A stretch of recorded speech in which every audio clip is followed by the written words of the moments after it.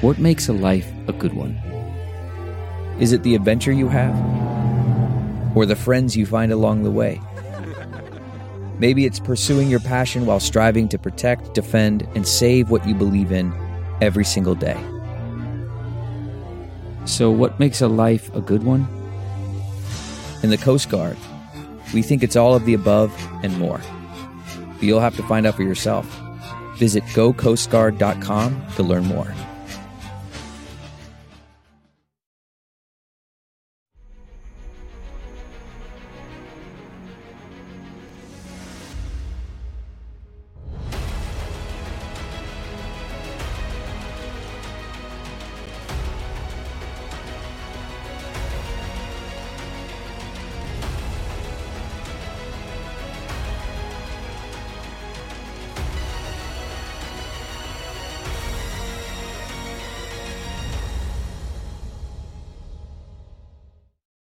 Hi, everyone. Judge Andrew Napolitano here for Judging Freedom. Today is Thursday, September 7th, 2023. We're very fortunate today to have as our guest Professor Jeffrey Sachs of Columbia University. He is a world-renowned and much-honored scholar. He is an expert in the field of the movement of geopolitical forces around the world, and historically, he has written extensively on the conflict between Ukraine and Russia, and he's kind enough to join us now. I'm envious because when I was an undergraduate at Princeton University, we were not so fortunate as the students at Columbia University are today to have someone like Professor Sachs on the faculty. Professor Sachs, thank you very much for joining us. It is so good to be with you. I'm absolutely delighted. Thank you. Can you, I'll let you lecture for a minute or two. Can you give us the basic background starting in 1990? When Germany, the United States, and Russia agreed that NATO would not move 1 inch further east, take us to Minsk I and Minsk II, and take us to the coup in 2014, largely engineered and orchestrated by the American State Department. Well, you've touched on all the main points that led to this war. I actually go back to the late 80s and early 90s because President Gorbachev asked me to help his economic team. President Yeltsin asked me to help his economic team. President Kuchma, the first president of independent Ukraine, asked me to help his economic team. So I've watched this close up. Look, it was very straightforward. Gorbachev was a man of peace. He said that the Soviet Union will end the Warsaw Pact military alliance. And the US and Germany were very explicit. This is James Baker, Hans-Dietrich Genscher, the foreign minister of Germany. We will not move NATO 1 inch eastward. Of course, it was a lie. It was a lie because as soon as the Soviet Union ended and Russia became the continuation state, or the successor state as it's sometimes called, the United States immediately within even Bush 1 was calculating, okay, how do we expand NATO? We won, they lost, we expand. Promises, commitments don't mean anything. And already our diplomats, the senior diplomats, Jack Matlock, U.S. ambassador to Russia, of course, George Kennan, perhaps the greatest historian scholar of our time and the original author of Containment in 1947, said this is a terrible idea. Don't break the peace with Russia right away. Bill Clinton's Secretary of Defense, William Cohen, Bill Perry at the time, said, don't do this. And he thought about resigning. But you know, Clinton, he didn't think very hard about it. The security state said, just move right on in. NATO expansion started. We know from Zbigniew Brzezinski in 1997 that the game plan was already clear, the timeline, to go all the way to Ukraine and further to Georgia. And if you look at a map, Georgia ain't a North Atlantic country by any means in the Caucasus. Let me just stop you right here. Sure. You are not saying that Jim Baker and George H.W. Bush changed their minds. You are not saying that events caused them to rethink this. You are saying that they knowingly deceived Mikhail Gorbachev. No, I'm not sure about that. What was clear in the Bush administration was a division between Baker, who was really a pretty pragmatic guy, I think a very effective guy in a lot of ways, and the hardliners, Rumsfeld, Wolfowitz, Cheney, who would invent the neocon era, in fact. And so I'm not sure that they knowingly lied in 90. They were giddy, though. Giddy. My God, we are winning. We're going to take all the pieces. But it was really in 92. After the December end of the Soviet Union in 1991, I happened to be in the room when it happened, as they say. Actually, I was sitting in the room in the Kremlin when President Yeltsin walked across the room, sat down directly in front of me and said, "Gentlemen, to this assembly of economists, I can announce the end of the Soviet Union." It was a rather astounding moment. But then, as soon as that happened, I think Wolfowitz, Cheney, Rumsfeld went into overdrive. It was a very strange last year of the Bush 1 administration. Clinton, I don't think ever knew what he was doing in foreign policy, probably until today, in my own opinion. But in any event, we changed immediately. How does Ukraine enter this sordid history?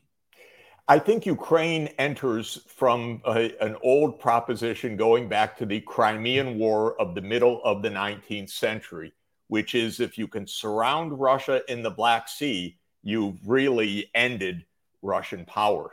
And this was very clear to Zbigniew Brzezinski in his global chessboard of 1997. He said that Ukraine was the geographic pivot of Eurasia. And you look at a map. What was the idea? The idea was that U.S. military forces would be in Ukraine, Romania, Bulgaria, Turkey, and Georgia. And you look at the map, Sevastopol, the Russian base since 1783, is right there, and then it's cornered. And the Russians knew this, and they were saying from the early 90s, don't do this. And then when it started to become apparent that doing this meant not only Poland, Hungary, and Czech Republic, which they swallowed hard on, but those are Central European states after all, when they saw that this is NATO coming to their borders, and in 2007, that meant the three Baltic states, Latvia, Lithuania, and Estonia. It meant two Black Sea countries, Romania and Bulgaria, and it meant the Balkan states, Slovenia, and also Slovakia. They said in 2007, my God, don't do anything more. And that's when President Putin at the Munich Security Conference really laid it out very clearly. He said, look, you guys promised in 1991 not 1 inch eastward. All you're doing is threatening a new conflict. Stop. Well, I think the defining feature of American foreign policy is arrogance, and they can't listen. They cannot hear red lines of any other country. They don't believe they exist. The only red lines are American red lines. Before we get to the impetus behind this arrogance in American foreign policy, and before you tell us about the harm caused by the neocons, bring us into 2004 and 2014 in Ukraine. 2004 was called the Orange Revolution. It was a contested election. The United States played a strong role in contesting the election, and American-funded Ukrainian so-called civil society institutions played a role, and the election was overturned, and the pro-U.S. candidate, Viktor Yushchenko, won a rerun of the election. And he called for NATO enlargement. But he lasted one term, and in the rerun of the competition between Yushchenko and Yanukovych, excuse me, and President Yanukovych won the next round very handily, by the way. And so Yanukovych came in 2010, 2011, 2012, saying, look, the U.S. in 2008 at the Bucharest NATO summit said NATO will enlarge to Ukraine. And Yanukovych said, no, please. We are in between. We will be neutral, thank you. It was extremely prudent. This is the key to understand. Prudence, careful. When you're on Russia's border, be careful. When you're in between the Western nuclear superpower, the Russian nuclear superpower, be careful. And Yanukovych tried to be careful. He really did try with skill to be careful. He knew the country was divided ethnically, divided about its beliefs about the future, divided economically. And so he tried to do things to tamp down this U.S. neocon push for NATO enlargement. One of the key things he did was to say to the Russians, look, you can have a long-term lease on your Sevastopol naval base. Yes, it has been your naval base since 1783, and we're not going to tamper with it. Very smart. He said, we will be neutral. This was a big majority backing him at the time. And what happens to him? What does the U.S. State Department do about this at or about 2014? Well, at the end of 2013, things got very complicated because the Europeans were pushing hard for a roadmap to Ukrainian membership in the EU, which unfortunately has become completely entwined with membership in NATO. Right. And on the other hand, Ukraine was in financial crisis. The IMF was doing its usual twisting the knot as tight as possible. President Putin was saying, you can't make an agreement on free trade with Europe without including us. We are a free trade partner with you. We need to discuss this too. Yanukovych said, okay, we'll delay signing with the EU. Protests broke out and the U.S. saw its moment. We can stoke these protests. Okay, John McCain will go over there. Lindsey Graham will go over there. Victoria Nuland will nonstop shuttle to Kiev. We can even, overthrow this government that is calling for neutrality.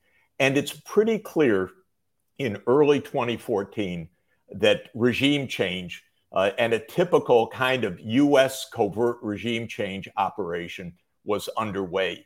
And I say typical because scholarly studies have shown that just during the Cold War period alone, there were 64 U.S.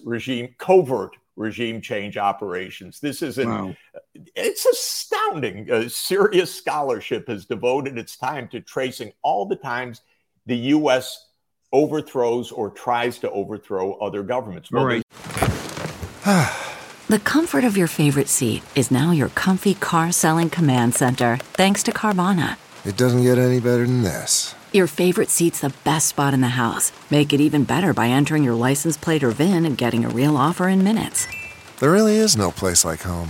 And speaking of home, Carvana will pick up your car from yours after you finalize your offer. Visit Carvana.com or download the app and sell your car from your comfy place. CarMax is putting peace of mind back in car shopping by putting you in the driver's seat to find a ride that's right for you. Because at CarMax, we believe you shouldn't just settle for a car. You should love your car. That's why every car we sell is CarMax certified quality, so you can be sure with upfront pricing that's the same for every customer. So don't settle. Find love at first drive and start shopping now at CarMax.com. CarMax, the way car buying should be. So no doubt. The U.S. overthrows Yanukovych. He's replaced by somebody sympathetic to the West. Let me tell you, just to say, in this overthrow, and Victoria Nuland, who was then the Assistant Secretary of State for Obama, now is our Deputy Secretary of State. She was the point person in the U.S. engagement in the overthrow of Yanukovych. And in an incredible excerpted phone call, Russians probably were able to tap into the call between Nuland and the U.S. ambassador to Ukraine, Jeffrey Piat. She described forming the new government, and she also described something absolutely remarkable, which is, okay, we're going to get the Veep, the big guy, Biden, to come in and do his attaboys and make everything work out well.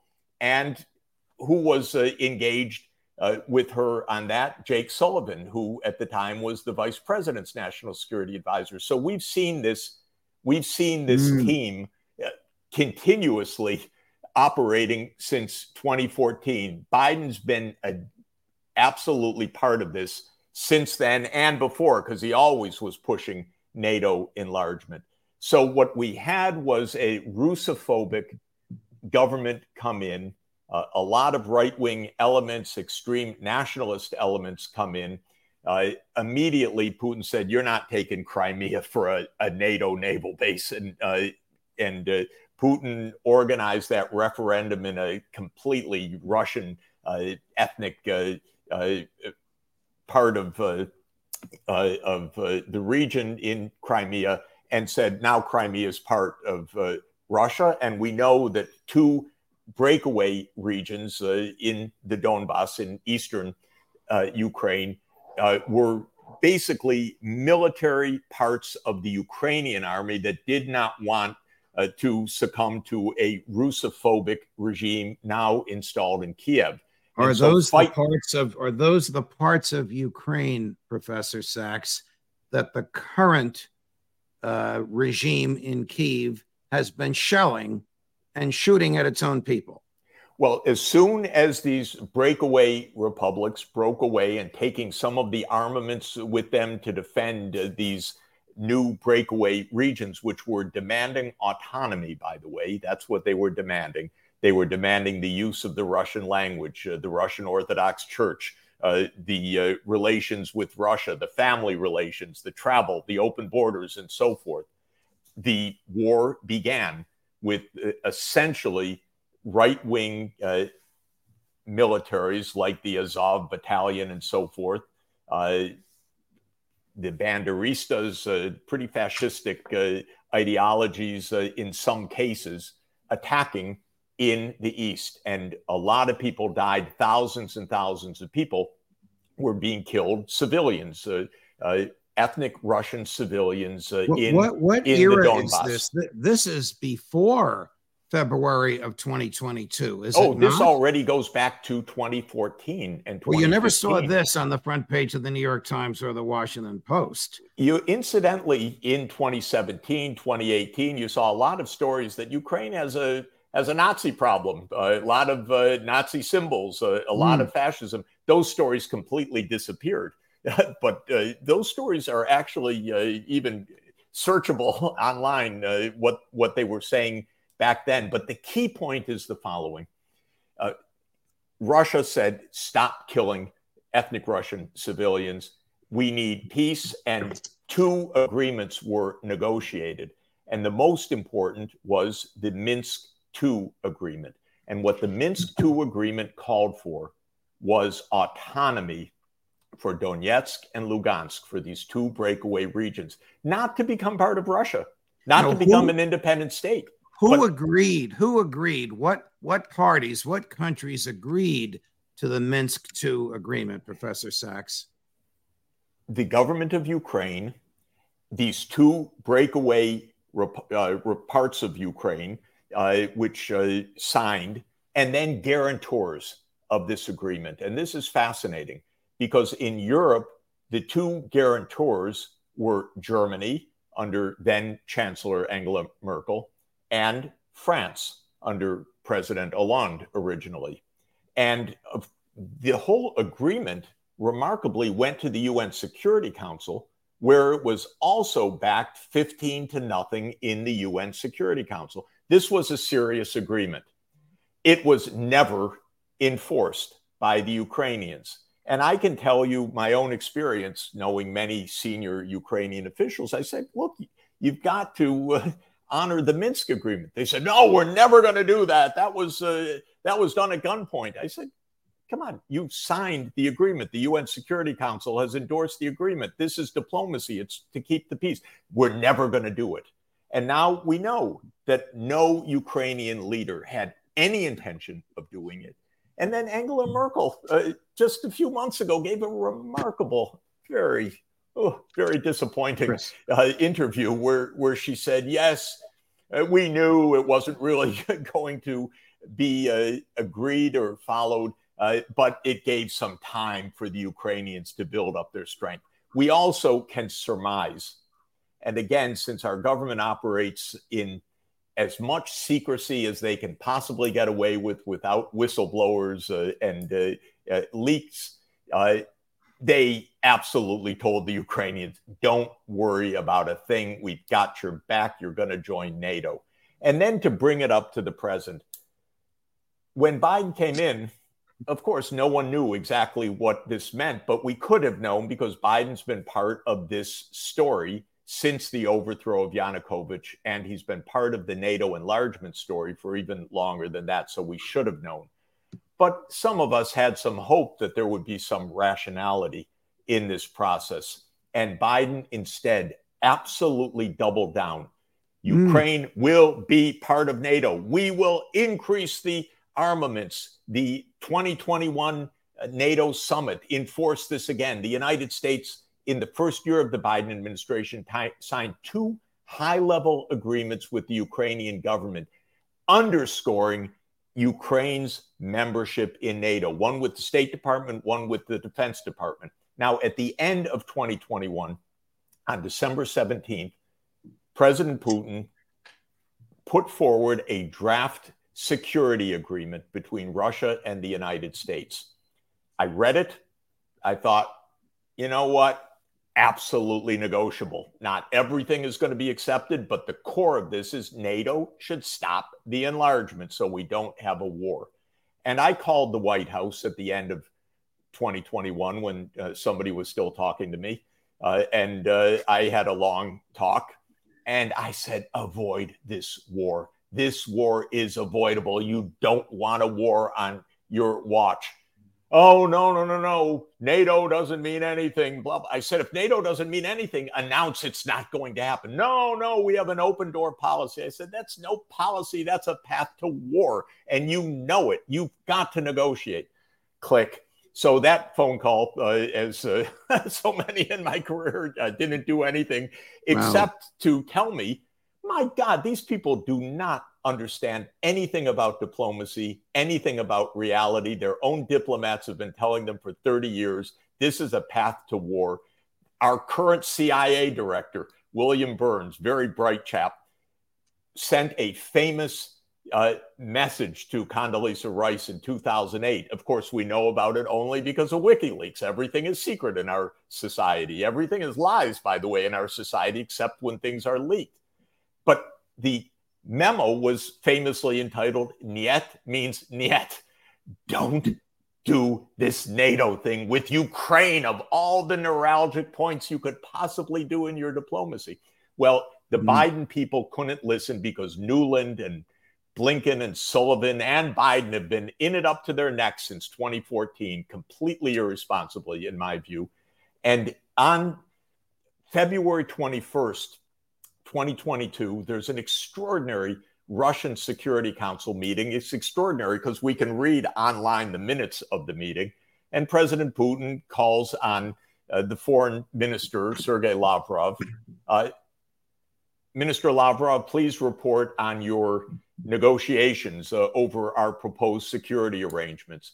And Lavrov says, Mr. President, we have failed entirely because the United States has declared unequivocally that NATO enlargement is not our business and that there is nothing to discuss about it.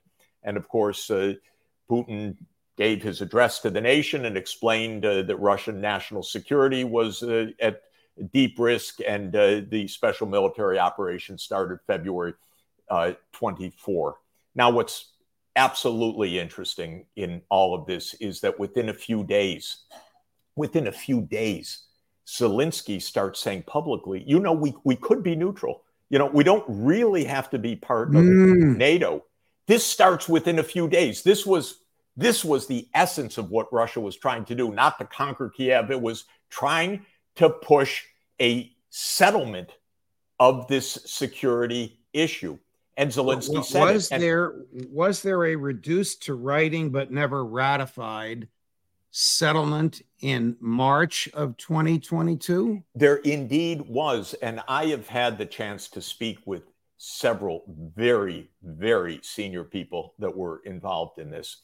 And one thing that's extremely interesting, when Zelensky made his statements, President Putin said to his top aides, well, okay, see what this is about. And Ukraine actually put something on paper as a first draft, and the Russian leadership looked at it, sent it on to Putin, and President Putin said, okay, draft an agreement, draft a draft agreement. They were actually negotiating, and they were negotiating in Ankara under a very skilled diplomatic corps of Turkey. Is this the negotiation with the then Prime Minister of Israel as well as diplomats from Turkey? Yes. Let me guess who disrupted this agreement. The U.S. State Department. Naftali Bennett is hilarious, by the way, because you don't see prime ministers talking this way. He gave a 5-hour interview where he explained his life. He told us lots of fascinating things. And one of the things he explained to us was how interesting it was. He suddenly found himself as intermediary of Putin and Zelensky and Biden and Schultz. And yeah, it was very exciting. And they were working on the 7th draft, and they were making progress. They were coming close to signing. And then Naftali Bennett explains in this wonderful interview, quite remarkable, he says, then they stopped it. They stopped it. He says the Americans stopped it. And he actually explains, by the way, they stopped it because they wanted to look tough to China. They were worried that this could look weak to China. So it's not even a proxy war with Russia. It's all about China in this crazy, crazy, topsy-turvy, weird failure of diplomacy. And then, of course, after Bennett says this and everyone's shocked, he walks it back. No, I didn't say that. I didn't mean it. Because that's the other way that our world works, is when a little bit of truth leaks out, you deny it, even though it's in front of your eyes, even though you could play the tapes again and again. So the United States stopped the diplomacy, and Ukraine has been the victim. And I would say, of course, its leadership doesn't represent the interests of the Ukrainian people, in my view, at all, because this has been a bloodbath since then, a tragic, predictable bloodbath. And all of the shows you've had, Judge, with Scott Ritter and with Douglas McGregor have explained all along why this is going to be a bloodbath. I know the economic side, that the sanctions weren't going to work. I understood the diplomatic side. I didn't know the military side. But this has been a predictable bloodbath, and the Americans have known it. And even this vaunted counteroffensive of the last 3 months, they knew this wasn't going to work. But, Biden, he's running for re-election. Zelensky, he's dug into this. So we have this terrible, terrible phenomenon of the interests of the world being staked on the interests of a few politicians. This is completely upside down. Wow. What an extraordinary, remarkable, gifted, no notes in your hands lecture on all of this. Where do you see this going? I mean, Victoria Nuland and the neocons who have brought us to this precipice are not going to back down. In my view, they want to use Ukraine as a battering ram for their fanciful view that it can drive President Putin from office. Everything can still happen except that, I'm pretty sure, in terms of what will happen on the battlefield. It could be that after the exhaustion of this Ukrainian counteroffensive, which is exhausted and which has claimed tens of thousands of deaths and so many wounded and massive destruction of the military equipment, the miracle weapon shipped over, could be that Russia launches a major offensive and changes completely the situation. This is one possibility. Another possibility is that this grinding, continuing, bloody, horrible war continues because a few politicians don't want to admit how wrong-headed, predictably wrong-headed this whole thing is. There's always the chance also that these completely intemperate and irresponsible people in our government aim to escalate because maybe the situation turns down and they say, oh, this is bad for Biden's reelection, as if we should care. Our politicians work for us. We don't work for them. I never care about a politician's reelection. I care about what they are doing. But if they decide to escalate, we're talking about the world's two largest nuclear superpowers, and never we should put that out of our minds. We shouldn't. We're told, oh, don't worry about it. Don't worry about it. But, I've been studying this issue also for decades. We should always worry about what intemperate people in dangerous circumstances can do, how accidents can happen, how we can lose control of events. It's all terribly dangerous. We need a completely new approach to all of this, predictably so, because you could have known back in 1990 or in 1997 or in 2007 or in 2008 or in 2014 or in 2021 or in 2022. This was a huge, huge blunder of Biden. We need a new approach. Frankly, he needs a new foreign policy team. This foreign policy team is so dug in. Of course, he's dug into it too, but he's the president, right. So he needs to hire a new team that knows how to get out of this absolutely catastrophic mess. Professor Sachs, I'm in awe of your knowledge of this. I usually speak a lot more during the show, but far be it from me to interrupt you. We'll call it quits now, but I hope you can come back because I'd like to ask you some more questions. Anytime. Professor, this has been a brilliant, gifted analysis, consistent with what this program has stood for, consistent with the military side of this from Colonel McGregor and Scott Ritter, consistent with the intelligence side of this from Larry Johnson and Ray McGovern. And all Judge, of these people are fans of yours. You have been saying it straight from the very beginning, and you're the only one in our countries that got it from the start so clearly on all of these dimensions. And I just really praise you, and I'm honored to be on your program. We'll do it again soon, Professor Sachs. Thank you very much. Have a great weekend. Thank you. You too. Bye-bye. Well, if you like what you saw, and I suspect you did, help us spread this message. Tell a friend, tell a coworker, tell a family member, like and subscribe, because what do we do here on Judging Freedom? We are looking out for your liberty.